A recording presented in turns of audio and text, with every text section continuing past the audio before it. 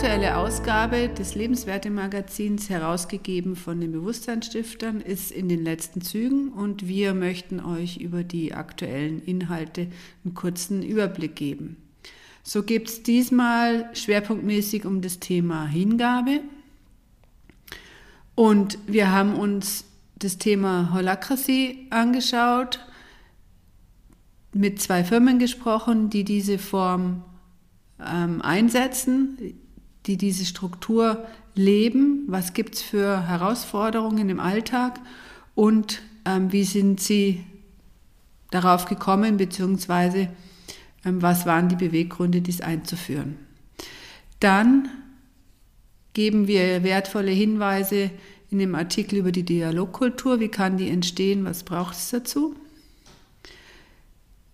Da haben wir dann auch im späteren Teil was zum Thema Zuhören, ein wesentlicher Baustein, um eine Dialogkultur zu etablieren. Da wird es Übungen geben, wie man Zuhören aktiv üben kann.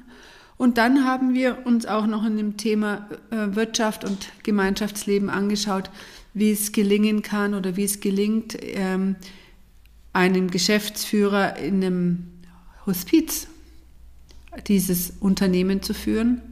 Das heißt, wirtschaftliche Entscheidungen im Umgang mit der Endlichkeit zu treffen.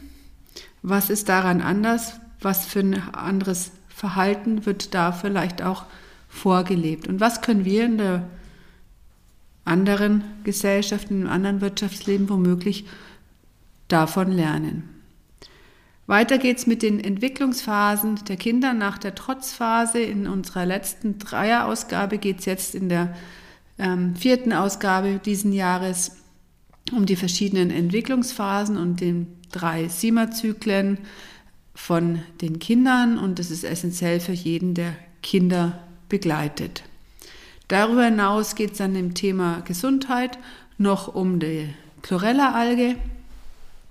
Ein wesentliches, ja schon fast heute essentielle Alge, was sie nicht wirklich ist, aber zum Entgiften, weil wir ja doch mit sehr vielen Umweltgiften umgeben sind.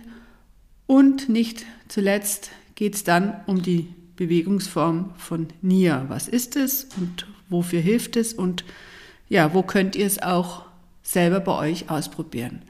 Das und vieles mehr erfahrt ihr in unserer aktuellen Ausgabe. Wir freuen uns, wenn ihr sie abonniert, downloadet, wenn ihr mögt und auch unsere Arbeit dadurch unterstützt, dass ihr ein Abo entweder vielleicht noch verschenkt oder selber eins abschließt. Und die verschiedenen Möglichkeiten findet ihr unter Lebenswerte-Magazin.online. Bis bald, eure Bewusstseinsstifter.